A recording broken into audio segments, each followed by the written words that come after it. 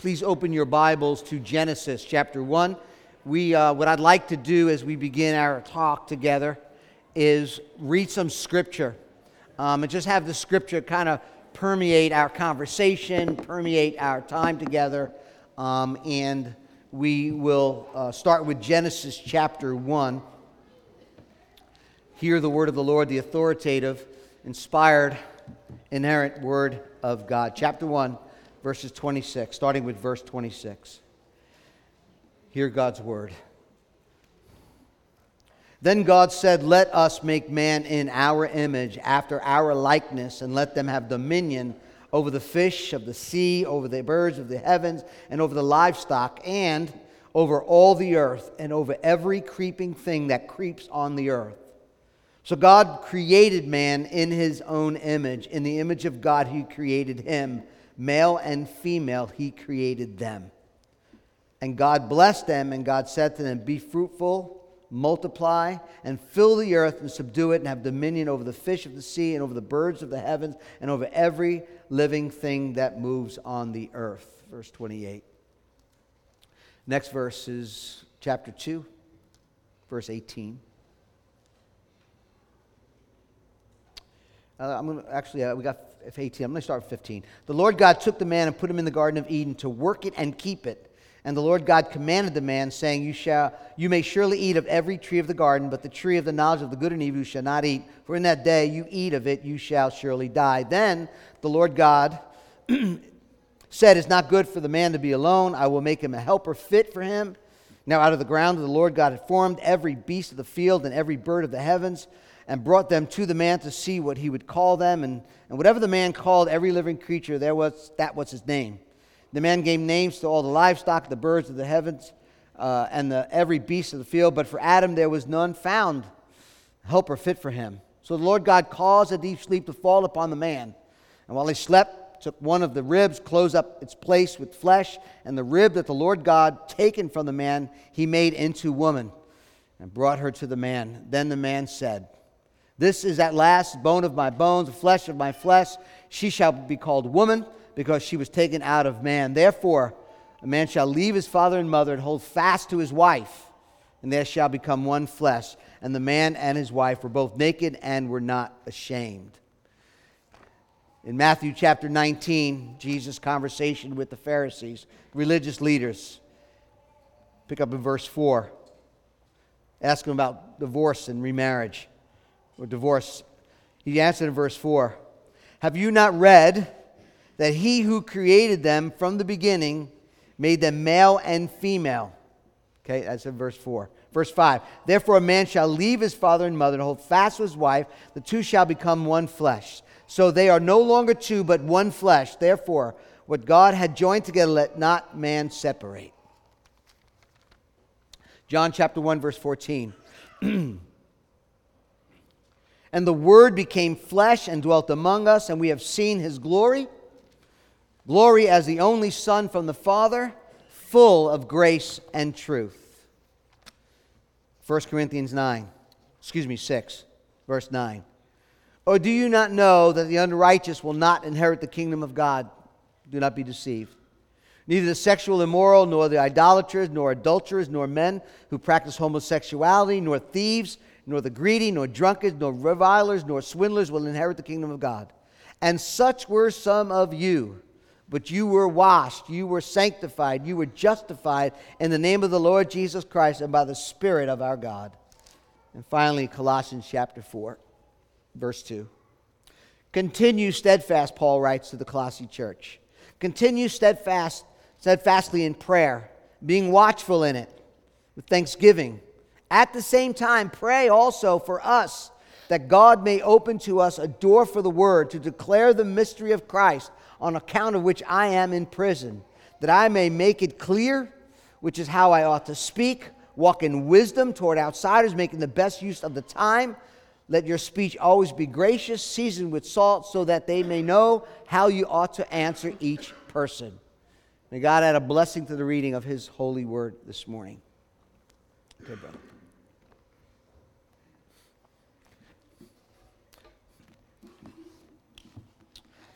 I know, a little different for us too.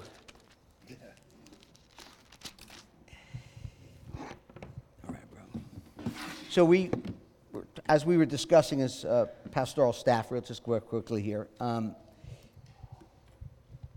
We thought it would be wise to have all of us speak into this issue. Pastor Ricky oversaw youth ministry, still does. I know we hired Matt Richmond to see on Wednesday nights. Still overseeing youth ministry. Pastor Chris, as you know, moving into more of a family role, helping families navigate through our culture. So we thought, you know what, if we could all take 10 minutes of a sermon, or we could all sit together and have a discussion. You get to listen in and answering some of the questions that were sent to us as well, and have this discussion together. We're standing on the Word of God as we always do, but I wanted everyone, Pastor Ricky and Pastor Chris, to speak into this very important issue. So that's kind of what brought us here to this day, in this moment now. So if you're wondering where this all came from, now you understand. Although you guys do have a podcast, shameful plug-in. We don't plug that on Sundays. Yeah. So that's where we're at. So Pastor Ricky's going to talk into it as more of a moderator, but we'll speak into it as well. Yeah, well, I think to start things off, the important question to ask is, why is this topic, biblical sexuality and gender, why is it important theologically, pastorally, and personally? Why is it an important topic to cover outside of someone asking for the Because You Asked series? You know, why is this something important for us to hit? Yeah, good question. So I'll answer that first. Kind of put it up to here because it's such an important topic. I didn't want to misspeak right from the outset, but it's an incredibly important topic, as we all could probably understand and relay that, understand that together. It's massive implications. Even how we structure our society is implicated by this topic. As Christians living in the world, yet at the same time, right, we believe that we're set apart from the world. We're forced to grapple with LGBTQ ideology, philosophy. It's a way of life that's in direct opposition to God's authority and standard for living, as He has rightly designed us for human flourishing. It would be easy to discount it as just foolish and uneventful if it wasn't for two important things. One, it's just at the alarming speed that this anti-God and actually dehumanizing philosophy is just spreading. It's been adopted wholesale by a very vocal and powerful subset of the population. Those who have a profound cultural influence, like on social media, even athletes, entertainers, politicians, obviously, as well. Those who are making high-ranking decisions that implicate everybody under their jurisdiction, government officials, legislators. And the second thing is that it's affecting people here among us that we know, that we love, that are in our families even. Queer theory is touching down locally in our communities, infiltrating our places where we work, where we shop, in our libraries, in our schools, where it's being taught openly to our children as well. And like many of you, I'm a concerned parent, right? I'm living in the midst of all of this as well. We all are. So I'm wrestling the same way you are, with bouts of anger, with worry, with frustration, with confusion, and even sometimes fear. So by working through this, I hope that we can all find, as Pastor Lou had just said, confidence in standing on the Word of God. That remains unchanging. Although we might see new manifestations of sin, maybe in a way that we've never seen before, we all believe, what Scripture says, there's nothing new under the sun, right? So maybe a different way of it being expressed in our culture today, but the solution has remained unchanged, right? It's the truth of God's Word. It's the person and work of Jesus Christ, right? The gospel is the power of God to salvation to everyone who believes, and that's what we bring with us. That's what we bring with us to those that we know and love, who are deceived, who are struggling with sin, who are suffering from identity disorders. By demonstrating and declaring the gospel, that's how we are going to love our neighbors, and, might I say, as Jesus said, how we love our enemies as well, even when they don't like us and when they are going to revile us. And so there's a part of me that's actually kind of, excited about being able to talk about this, how we can more faithfully, how we can more effectively, in our culture, in our climate, in the context in which we're living, how we can here in the capital region continue to articulate the gospel, demonstrate the gospel. And if nothing else, I hope that the discussion that we have today is going to boost our confidence in the Word of God and the God of the Word, right? God Himself, who has rescued us through His Son, Jesus Christ. So that's our hope. That's my hope, just on the outset. And I would agree. I think we're all, at some point, going to wrestle through the issues if we haven't already. It's everywhere. It's important. Excuse me. It's important that we give an answer for the hope that's within us. 1 Peter 3, in your hearts, honor Christ the Lord as holy, always being prepared to make a defense to anyone who asks you for a reason for the hope that is in you, yet do it with gentleness and respect. So we're covering this topic today, not to be mean or to hate or to denigrate people, but rather to give hope, to give some clarity. We want to love people. I also recognize the sensitivity of this topic when you're dealing with gender, you're dealing with the LGBTQ community, that some have handled it poorly and even sinfully. We don't want to do that either. We don't want to be like them. We want to offer hope. We want to be respectful. We want to be gentle as possible with those who are not only dealing with these issues, but also struggling with sexual sin, confusion about their identity, their sexual identity. All have sinned and fall short of the glory of God. All of us need redemption. There's no sin that is so far gone that God does not and will not forgive. And God never says to a people, and even with me, when I came through my drug addiction, clean that up for him. Or you have to become heterosexual first, then I'll save you. No, the hope is in the gospel, the changed heart. The reconciliation work of Jesus, the Holy Spirit, the renewal of one's life. And it's my hope as a church that we can humbly engage the culture with, like Jesus, full of grace and full of truth. I don't think we should stick our heads in the sand, make believe this isn't happening, or somehow separate ourselves as if it's happening outside the church and not in here. That's just not true. Or just go along with cultural norms and just say, hey, we just need to accept and affirm everything that's going on. We, get with the times. And so our hope as a church, we can be light to a dark community, salt to the people, expressing the glory of God in the midst of a dark and perverse generation. In other words, be the church, called out yet sent to engage the culture. We're not called to change the culture, but to proclaim the gospel. And yes, there's implications culturally, absolutely, but our primary focus is being mission to a dark and perverse world. So that's why I'm hoping, and recognizing that our ultimate war, Chris and I talked about this earlier this morning, is not against flesh and blood.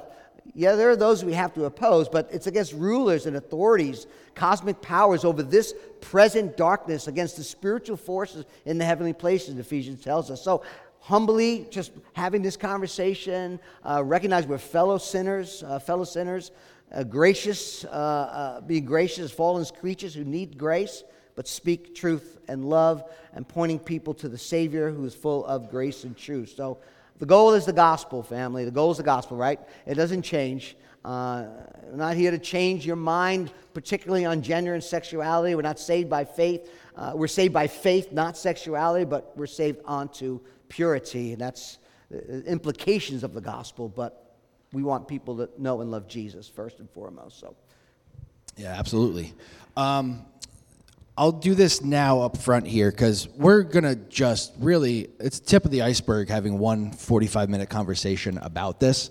What we did on our website, and I'll just toss it up on the screen. If you go to our website, not now, but later, you can scan that and have it saved in your phone. But kingschapel.net/resources will bring you to a page that has an abundance of podcasts, sermons, books. There's a free ebook on there, all about this issue. So if we don't cover everything today, which there's no way we can, there's a lot of good stuff on there, both from a biblical worldview, which we'll get into in a second, and from a secular worldview, because we are talking to people in the world who don't necessarily have a biblical worldview. So a lot of great resources. I just want to point you to that before we move on to really the first part here. And I think it's asking the question, where do we start with all this? I think it comes down to worldview. So if I had to ask you guys, what is a worldview and how do we develop a Christian worldview? How do we come up with that when speaking to this issue of biblical sexuality and gender? Yeah, that's a good question. I mean, all of us have a worldview, and you probably heard, maybe we've all heard that term thrown around a lot, and maybe you understand what that means, maybe you don't understand what it means, but whether you do or not, maybe we've even heard that term before, we all have a worldview. And really what that means is how we look at the world, how we make sense of the world, how we understand what's going on around us, right?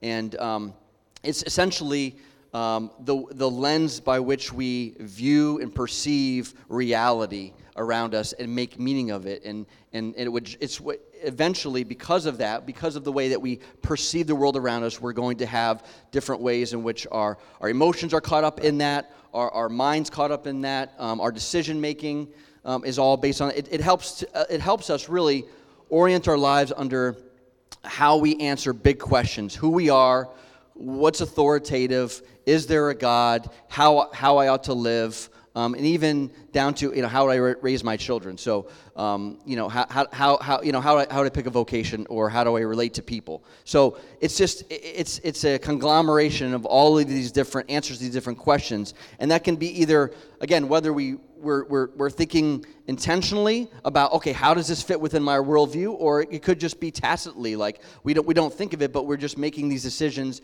and thoughts, and that we're doing passively, right? So it can be either adopted passively by just a conglomeration, like I said, of our experiences, along the ways we're going to just be building this worldview, these lenses by which we see the world, or it can be established through authoritative means, or we're going to say a biblical worldview, for instance. I'm going to use Scripture as my starting place for understanding the world in which I live, especially since the Bible, as being God's Word, details who the designer of reality is, right? So that's a worldview, and that's why it's the importance of a biblical worldview is important. I mean, I think of Philippians chapter 4, verse 8. Finally, brothers, whatever is true, whatever is honorable, whatever is just, whatever is pure, whatever is lovely, whatever is commendable, if there is anything excellent, anything that's excellent, if there's anything worthy of praise, think about these things.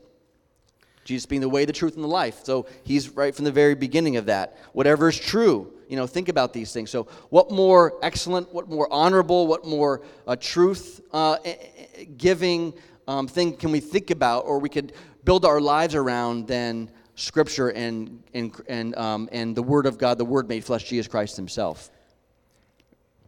I think that we have to, especially in our day, and we've been talking about this on Sunday morning, we have to be intentional. Worldview is a comprehensive biblical worldview. It includes the fundamental understanding of God's truth, His truth claims over every area of our life. And as we live our life as believers in Christ, it's easy to just not be intentional about worldview. It's just the way you just function, the way I function, the way I think, and the way I feel, and the way values that I hold. But as believers, especially in this particular issue, we have to be intentional.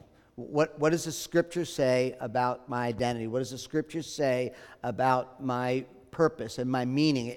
Family, we have to come to that place of looking through the lens of Scripture in order to have a biblical worldview, in order to see reality as it really is. Because the greatest reality in the earth is God himself and his revealed will in his word. Regardless of wherever you may get that from, or authoritative, go to school, whatever it is, the final and authoritative reality in the world is God. And God has revealed himself to us in his word. So we have to begin there. Otherwise, we're going to be tossed to and fro all over the place. So it really begins in Genesis chapter 1, in the beginning God. I mean, do you believe that? Is that where your final authority? That God has now revealed himself to us.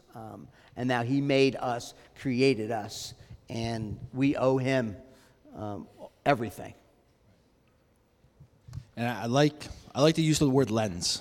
You both use the word lens. And I think of sunglasses. Like when you first put those sunglasses on, things change and you see things differently. But eventually you have them on long enough, that's just the way you're seeing the world around you. And when we are filling ourselves with the Word of God, when that is the very bread that we're eating daily, those are just the lenses we're going to have on, and that's how we're going to see it through what you guys said. So I think that's good. And I think that authority also helps answers the questions, like you were talking about, who am I? Where did I come from? Where am I going? How should I live my life? It's where we not only see the world, but it's where we glean our identity. So I don't know if you guys could speak to even identity, because this is an identity issue, and how, how does the biblical worldview show us our identity? So I don't know if Lou, Chris, you either one. You can start out with that? Yeah. Genesis chapter 1. Genesis chapter 1, verse, the first one in chapter 1, verse 26. We see immediately God, in Genesis chapter 1, God created the heavens and the earth. We see the Trinity of God, the triunity of God. The Spirit of God is hovering over the earth. We talked about this last week. And then verse 3 says, and God said, let there be light. And we see Jesus being the one through whom God creates everything. He's the creator. He's the sustainer. He has authority over his creation. He saw his creation. He said it was good. In fact, at the end of chapter 1, he says it was very good. So God's creation to him is very good. We see in Genesis chapter 1, verse 26, he said, let us make man in our image after our likeness. We see God within himself speaking about making mankind in his likeness. And verse 27 is a very important passage of Scripture. So God created man, Adam, in his own image, and in the image of God he created him. And then it says, male and female he created them. We see right in the beginning of creation, our identity is because of who we are created by him, and that both male and female were created by God with equal dignity, equal value, equal worth, with purpose, meaning, and we believe that as a church, whether it's the unborn child or someone with disability, whatever, everyone who God created creates with dignity, value, and worth. So before we could speak about our identity as something we do, I think it's important we recognize that identity is something we are. And that is a creation of God, that we belong to him. Go ahead, you want to, yeah? Yeah, no, I would just, echo that. Yeah, that I believe that wholeheartedly as what the revealed Word of God says, and that we're all image bearers, right? And male and female, made in the image of God, unlike any other created thing. So that puts us in a plane above all the other animals that we were called and told to keep dominion over, and even who Adam named.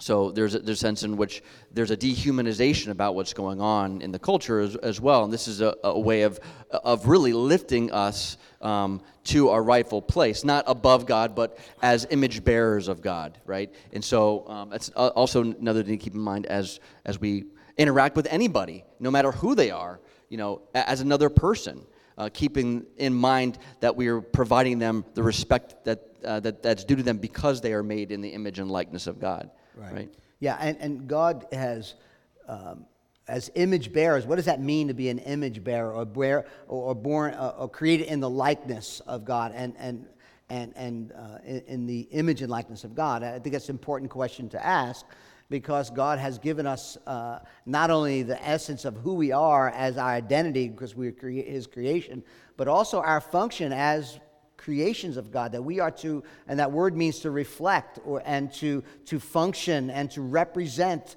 God in the world. That we talk about this here, that we were created to display and to represent and reflect the goodness of God to the world. That we are been placed here as a representative by him, who creates out of goodness, his goodness and love, out of his fullness, to represent him. And that's our function, that's our purpose, that's why we're here. And also, as we see later on in Genesis, there's that relational aspect. You think about in the Old, especially in the Psalms, when it talks about God who sees us, who hears our prayer, who walks among us. All those things are words that God is using as we are created in his image to not only represent and not only to reflect his glory, but to relate to him and to relate to one another. And he speaks that way, and then he gives us eyes to see, ears to hear, hands to touch, and all those things that not that God is a body, because we know that God is a spirit, for the incarnation, of course, but that we can relate to him. So it's relational as well. I think that's important that we recognize that animals don't have that, right? Animals are not gathering in the animal temple down the street to worship the Lord. Animal society to leave us alone and all that kind of stuff. So we don't have that here. So we see that God created us for that reason, which brings us to another point, I think, and that is male and female. That we were created like and unlike. The same in the sense of identity and creation of God with value and dignity and worth, but different. As we continue to read through Genesis, we see that Adam was created first. Adam names Eve. Adam looks around, and God gave him the task to take care of the earth, to subdue it. He gave them both that, but then we see actually in Genesis 2 that Adam's actually the one doing it. Adam's the one responsible. And we see the woman to come along to be a helpmate. We could talk about that for a moment and what that means. It doesn't mean, hey, go get my slippers, my feet are cold. It means that she was created for man because man could not do it alone. He was the completer of him. And that's something that our culture has lost. Right, yeah, both sexes being a part of that divine prerogative and appointment to the project of human flourishing and obviously having dominion over the earth and creating life. You know what I mean? So you can't do that without both, without male and female. And so both of them is being so there is a sense in which we are set apart in that we're different, but we're also both image bearers, and we also have not only just biological differences, but also dispositional differences, right? Where different roles, different ways in which we are made to, in a sense, operate according to God's divine plan for us, and we don't do that in exclusion of one another.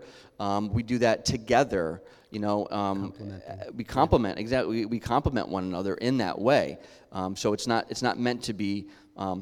Not meant to be a wedge between us. There's meant to be harmony and love among us as we gather together as a community of people for the purpose of displaying God's glory throughout the universe, right? And so that's how we were made. Obviously, because we're having this conversation this morning, and because we all recognize that we don't do that well, that there's obviously something that has driven a wedge in between our purposes and our this trajectory that we should be on to display God's glory and to worship Him rightly, and that's because obviously sin being entered into the world, and that's the reason why we have disharmony between the sexes, and we have this confusion that we now see propagated around us. So, but yes, created for God's glory, but of course that has been.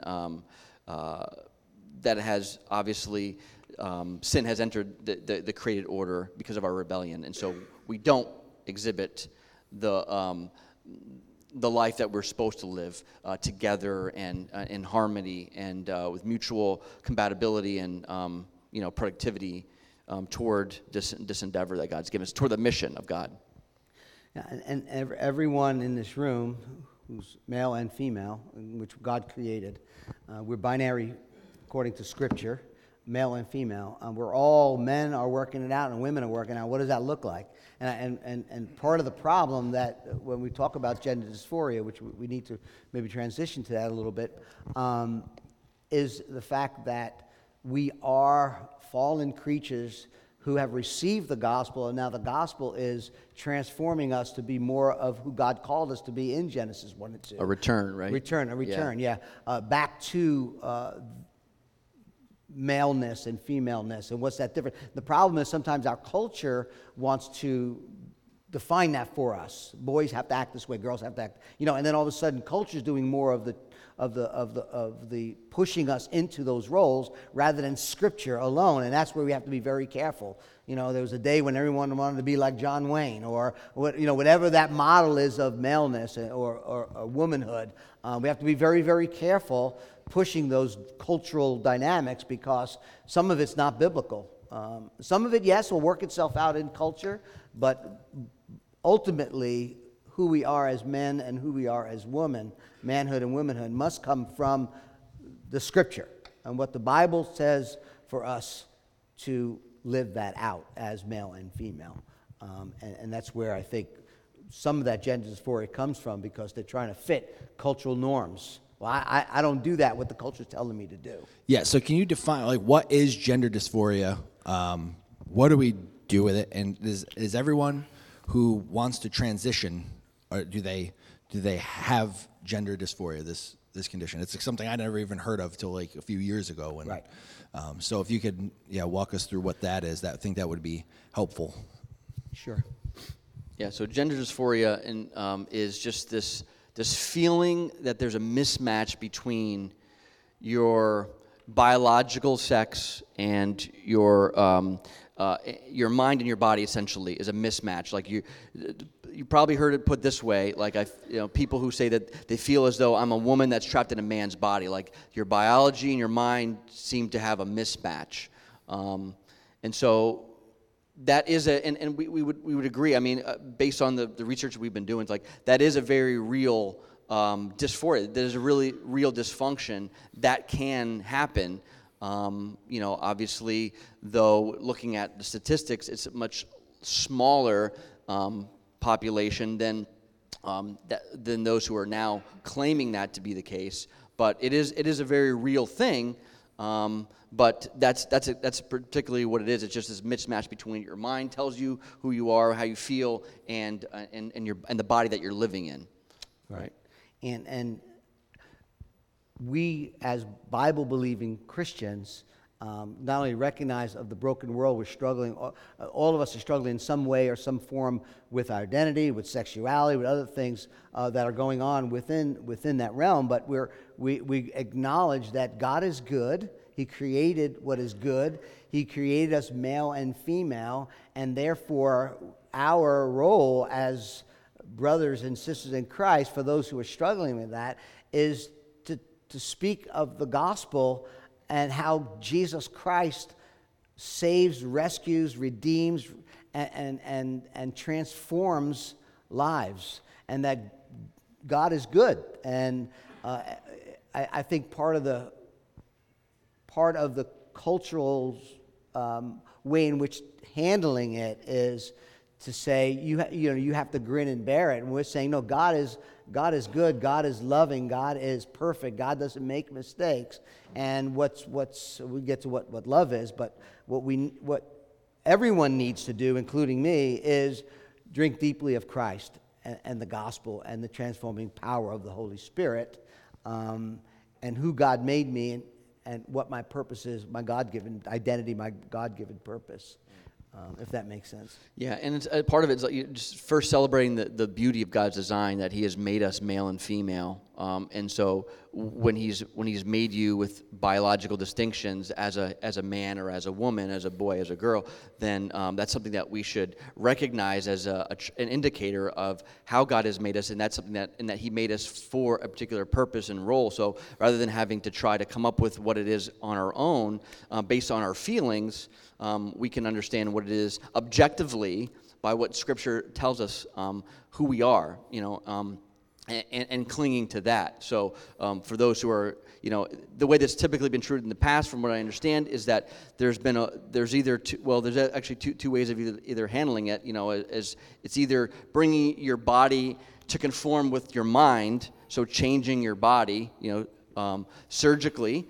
Or which is what's happening now, or it's bringing your mind in conformity to the biological reality, the objective reality of the fact that you are a male or that you are a female. So obviously, as we look at, like as what Pastor Lou just said, we look to what Scripture teaches us, that God has not made any mistakes, and that He's created us in a very real sense to be either male or female, and there are chromosomes that are going to match that, indicate that as well. So what we're trying to do is bring our minds, bring our hearts into submission unto under the lordship of Christ, and recognize that in that is not a diminishing of who we are. That's an actual promotion and a celebration of human flourishing. Like that's how we can live a life of joy. is knowing that we are in conformity to Christ's, to God's design in our life and Christ's will for our lives, right? Yeah. So, Can you guys speak to, like, how did this become so prevalent within our culture? Because the biblical worldview, I mean, the scriptures, who God is, has been here much longer than this frame of thought has. Where did this come from? How do we get to where we are today? Yeah, I think that what's happening in our society and in our culture is psychology and physiology is taking precedent over biology. And we know that men are men. You know, even though the Supreme Court people can't answer the question, what is a woman, it doesn't mean that we can't.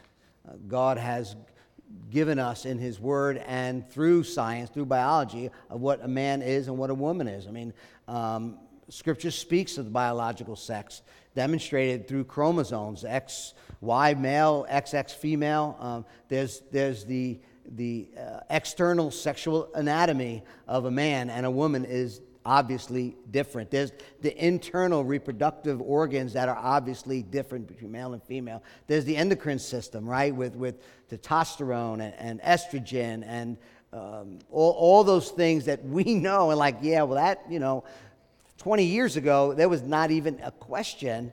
And what's happening now is all the biology, not all the biology, biology is being trumped by psychology and physiology, and really, and I say this with love, but it really is an anti-God social construct that is not only permeating our culture, but hurting people, hurting children, hurting families, and it's not something that we as believers, as the culture is heading in this direction, are going to have that cultural understanding rather than a worldview from Scripture. Does that make Yeah, and we could basically say that it just comes down to sin, but to unpack what that means and to look at what that means, I mean, there's got to be there's essentially an outright rejection of God Himself, right? And what we see where we typically be able to look at two libraries, like one library with two books, one of which being obviously the world around us, the objective reality that we look through a scientific lens.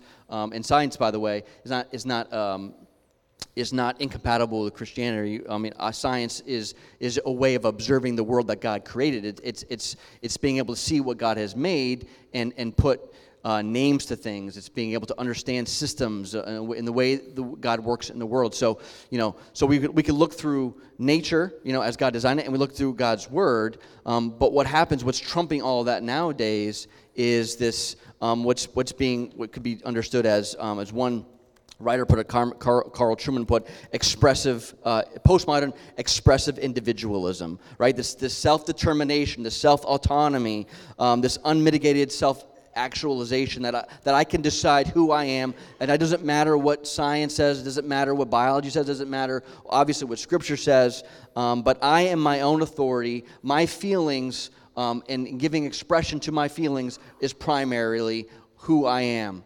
So my identity is forged in how I'm going to express myself based on how I feel about myself. So feeling really trumps everything else.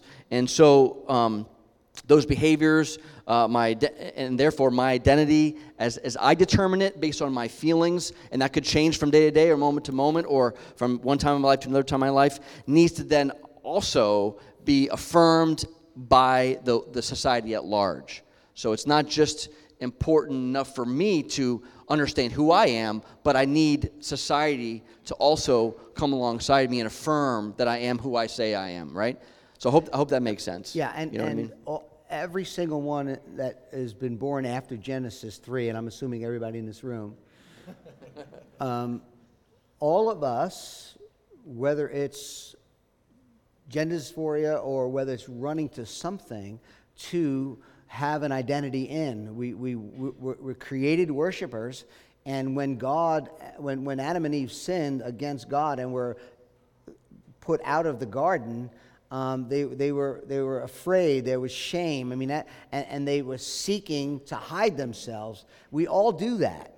We all. That's what the gospel is all about, bringing us back into reconciliation with our Creator. We're all seeking something to get a sense of meaning and value and purpose. And I think we need to see that. Whether it's struggling with your identity, it's a way in which you could say, I'm valuable, I have meaning, I have purpose. And we would say the gospel is the answer, that Christ is the answer. Whether you're struggling with your identity through your sexual identity, which is not all of who you are, we would say Christ is the answer. He's the one who created you. He's the one who loves you. He's the one who redeemed you, and you've been created by your God. And let me say this too as well. I know Pastor Chris, you mentioned on this. Family, we should not be surprised that we are not joining the world. John tells us in 1 John that those who love the world's systems, the way in which the world says this is how you get your identity, the way in which the world says this is success, this is what meaning and purpose is, all those ways in which the world says that's the way you get those things, John says if you're lovers of that system, you're a hater of God. So not that we should go at it with everything we have, but recognize we're a peculiar people. We've been called out of this culture, out of this world, I should say, to be a people submitted to Christ, submitted to His Word, and therefore what we call sin and what the world calls sin will be very different, and we should know that going into it. So how then do we take the unchanging message of the gospel, the unchanging Word of God, to an ever-changing culture? How do we do that? And we're polarized. Things are hostile, it feels like at times, on both ends. How do we take that message of hope and do it with love, do it with compassion towards the LGBTQ community without embracing or affirming, but yet still treating people with dignity, value, and worth, and love, and doing that? How do we practically do that? And let me just say, and I'll turn it over to you, Pastor Chris.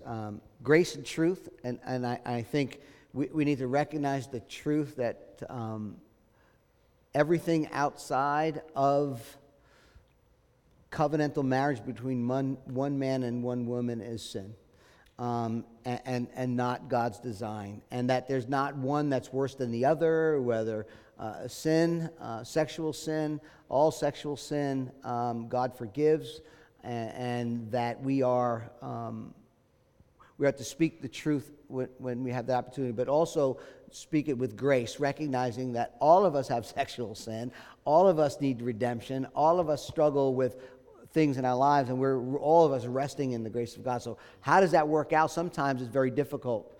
I think we need to, sometimes we just need to live in that tension. I don't know your thoughts are, but that's what happens. Yeah, absolutely. Yeah, it's, armed with the truth, and again, we've hit this many times, but with that in mind, how do we express that truth in a loving, gentle way? Sometimes in a forceful way, depending on what that looks like. But I think there's got to be that distinction, right? We have to recognize that there's a difference between those who are ardent activists that are looking for a fight, obviously, and we need to be sensitive and understand that and approach that kind of a conversation, that kind of an interaction differently than those who are, the victims, essentially, of an ideology that is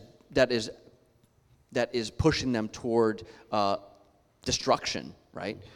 So understanding the difference between those who are actively trying to propagate this in a forceful way, those who are suffering from gender issues or identity issues, loving them, in a way that's obviously caring for them with the truth, not necessarily accepting of lifestyles when they're making claims about their identity that we know to be at odds with the way God's designed, and also obviously keeping relationships opened.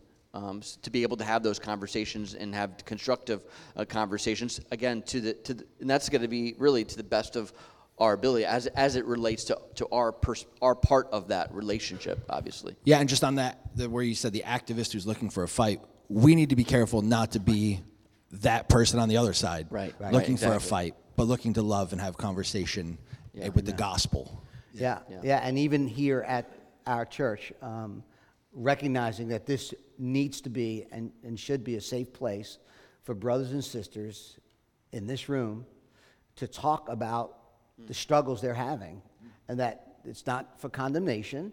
It's saying, hey, I know this is what God has for me. I know this, but here's my struggle. And can you come alongside and love me and work with me and help me as I deal with my temptation? Remember, temptation is not sin. As I deal with the struggle I'm having with same-sex attraction, whether it's lust of the heart toward someone else's wife or another, whatever that is, the gospel is the answer, and this should be also a safe place as well. And let me say this, I've said this before too. Our definition of love and the world's definition of love is very different, and that's something I think we have to consider as well. Philippians chapter 1 says, Paul's prayer, is my prayer that your love may abound more and more with knowledge and all discernment, so that you may approve what is excellent, and so be pure and blameless for the day of Christ, filled with fruit of righteousness that comes through Jesus Christ to the glory and the praise of God. So what we're facing in our culture is we're saying what they're doing to children, which should get us angry, is wrong and sinful. And in order to love our children, in order to care for those that are struggling with this, what looks like is the gospel, is the truth of God's word, but people will see us as being troublemakers or haters or something. But we have to be really, really careful that we're doing grace and truth. Yeah. Agreed. And, just this list of things, there's not a lot of time, but, being prepared to have that conversation with your kids. I mean, we talked about wanting to protect our children. The protection's only to last so long before they're going to be exposed, and there's going to be a way in which they're going to come into, understanding about what is going on here. So be the ones that as parents, be the ones that talk to your children first and frequently. Keep conversation open with them. Understand what's going on in the schools as far as the curriculum that's being passed around. So ask about that. Find out what that looks like. Pastor Luke talked about the church being a safe place for those who are struggling with identity, sexual identity, and civics. Looking at ways and opportunities to speak and influence in the ways that which we can, like pulling any lever that we can when it comes to decision making. As far as like governments and municipalities, being involved in that way, speaking into it that way, making votes a certain way. Obviously. Social media, obviously, that's a huge thing. That's another aspect in which we've just got to be very careful. Not only just how we interact, but what we're going to be taking in, and what our children are going to be taking in, and what those around us are taking in. So, being very cautious about that, having some discretion there when it comes to how much time you see and what you're engaging with on there. And be very slow in allowing your children to get onto social media. Right. We're on it, but it just becomes more and more toxic on there, to use that buzzword, I guess. But and slow. Speaking the truth in love means how you say it. I won't name any names, but there's a local person here who's a pastor, and not here. I'm not in this building. But making fun of and mocking on your social feed is not helpful, and I would say wrong. Again, speaking the truth in love is having those conversations and standing up for truth. No one's saying we should not do that, especially when our children are involved, the school's involved, and you need to do that. I would say, as it says in the scriptures, be respectful and gentle as possible, and deal with that righteous anger that you may feel towards some of the stuff that's going on and infiltrating your home, infiltrating your family, but being very careful about how you say it. And not only what you say, but how you say it, because it comes across as I just want to fight you. That's not helpful.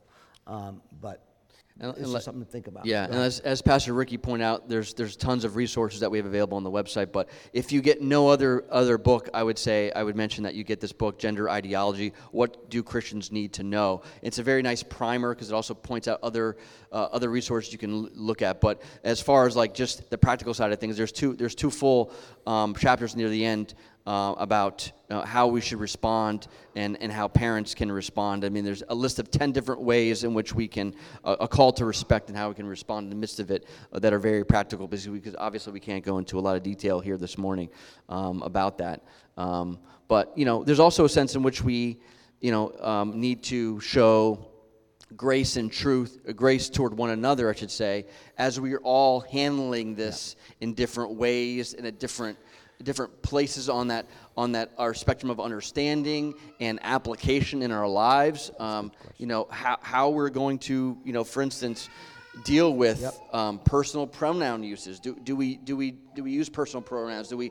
Those are the pronouns that people say that I want to be referred to in this way, or with names, or do we go to marriage ceremonies or those kind of things? That would seem to advocate that we're accepting of that. So we're all going to handle that a little bit differently, and it's going to be important in those times to know that we can at least we can show grace to one another, have conversations about it. Yeah, time is winding down. Where I think I would like to see us land the plane here is on the gospel and mission.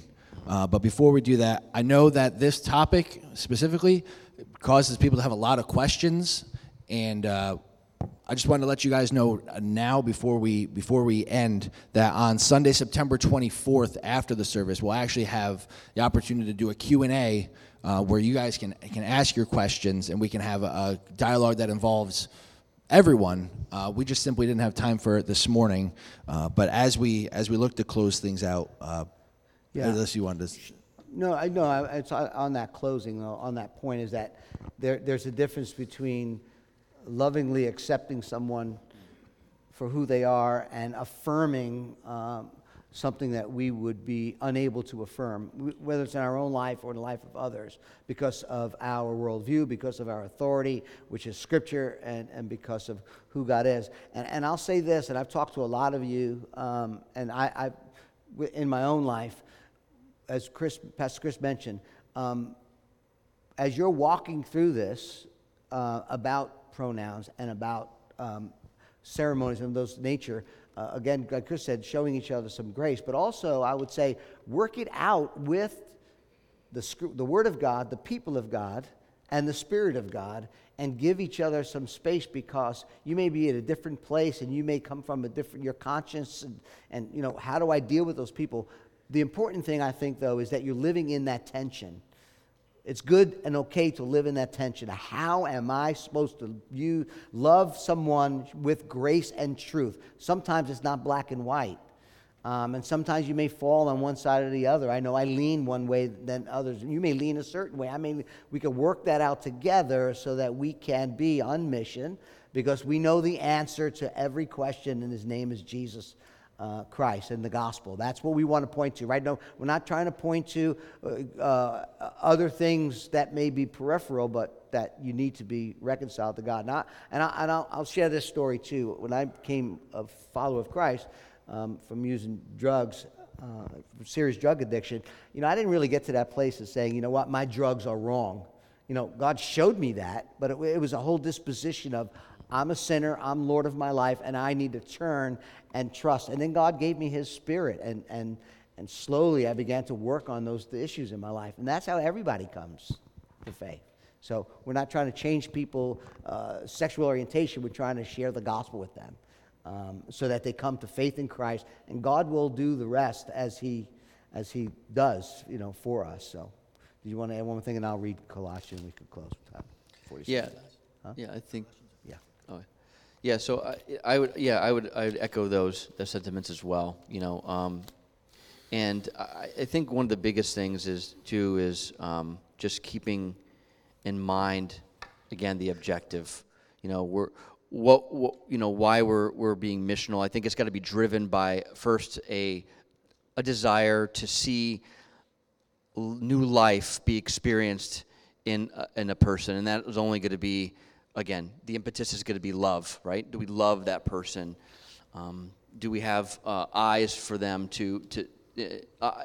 our hearts and our minds open to being able to confront them lovingly, but also sometimes just sit there and listen. You know, I mean, one of the people I was listening to this past week said like playing the long game. You know, with those. You know, we often like to have instant gratification, instant. You know, something taken care of off the plate. Okay, boom, it's taken care of. I've said what I need to say. It's all done. This person has now come to faith, and now I'm done. But that's not how we work as people, right? And that it comes through relationship, it comes through time, it comes through prayer, it comes through constant interactions and showing of love and understanding. So I think that's something that we got to recognize as well. It's keeping the door open, again, as long as it depends on you.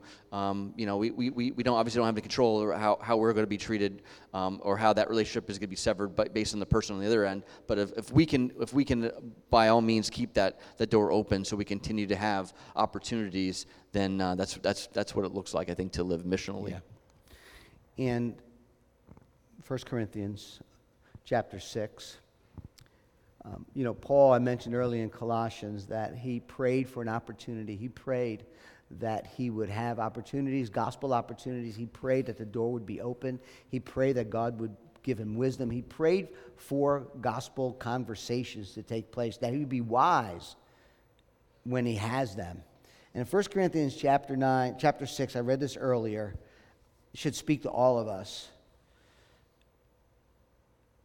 Do you not know that the unrighteous will not inherit the kingdom of God? We are all unrighteous. The righteousness that we have to receive the kingdom of God, to enter the kingdom of God, is Christ's righteousness, imputed to us by faith through grace. Do not be deceived, neither the sexual immoral, nor idolaters, adulterers, men who practice homosexuality. That word there is used of both the negative and the positive, those who dress a certain way and those who practice homosexuality actions, thieves, greedy, nor drunkards, nor revilers, swindlers, they're all in that list, will inherit the kingdom of God. And, family, that was some of you. But you and I, we all have been what? Washed. We've been cleansed, we've been washed. We've been made pure by the righteousness of Christ. All of us have been washed. You've been sanctified. We've been set apart from that world of darkness. We've been set apart unto God. That's what sanctified means. We were washed. You've been sanctified. You've been justified. You know what justified means? Forgiven of our sins and the imputation of Christ's righteousness in our account. We've been sanctified. We've been justified in the name of the Lord Jesus Christ and by the Spirit of our God. Let's keep that in mind as we are a church who, yes, stands up for truth about sexual purity, man, woman, covenant of marriage, but also recognize that we are all fallen, broken people who need Jesus and the gospel. Look for opportunities, as we've said, that sometimes we have to stand against the oncoming slaught of culture, but let's be careful how we do it. Let's try to do it lovingly, patiently, and remember the answer is the gospel, the good news of Jesus Christ. Amen? Amen. Yeah. Let's pray together. The band, you guys can come on up. Father, thank you for our time together. And it's and maybe there are some things that were not mentioned. We pray that when we gather again around the 24th and have these discussions, God, we'll talk about more. It's hard to do it all in the time that we have, God. We thank you, though, for the time we've had together. We thank you for your word. We thank you that you created us in the Imago Dei as representatives to reflect your glory. Father, we know that the gospel, the Lord Jesus Christ, is the expression of your glory. And we recognize as we look to the cross, we see our fallenness, our brokenness, our sinfulness, our rebellion. And then we look back at the cross and we see your love, your compassion, your mercy, and your grace. So help us, Father, to be a people who live on mission, people who will pray for opportunities, will look for opportunities, people who will be wise, and our talk, our conversation will be seasoned with salt, gracious, respectful, and gentle as well, as the best of our ability, Lord. So help us to be a church who loves all people and calling everyone everywhere to repent and to believe upon the Lord Jesus Christ. And we know, God, you are faithful and you are just, and you forgive those who confess their sins. So, Lord, help us, we pray, in Jesus' good name. Amen.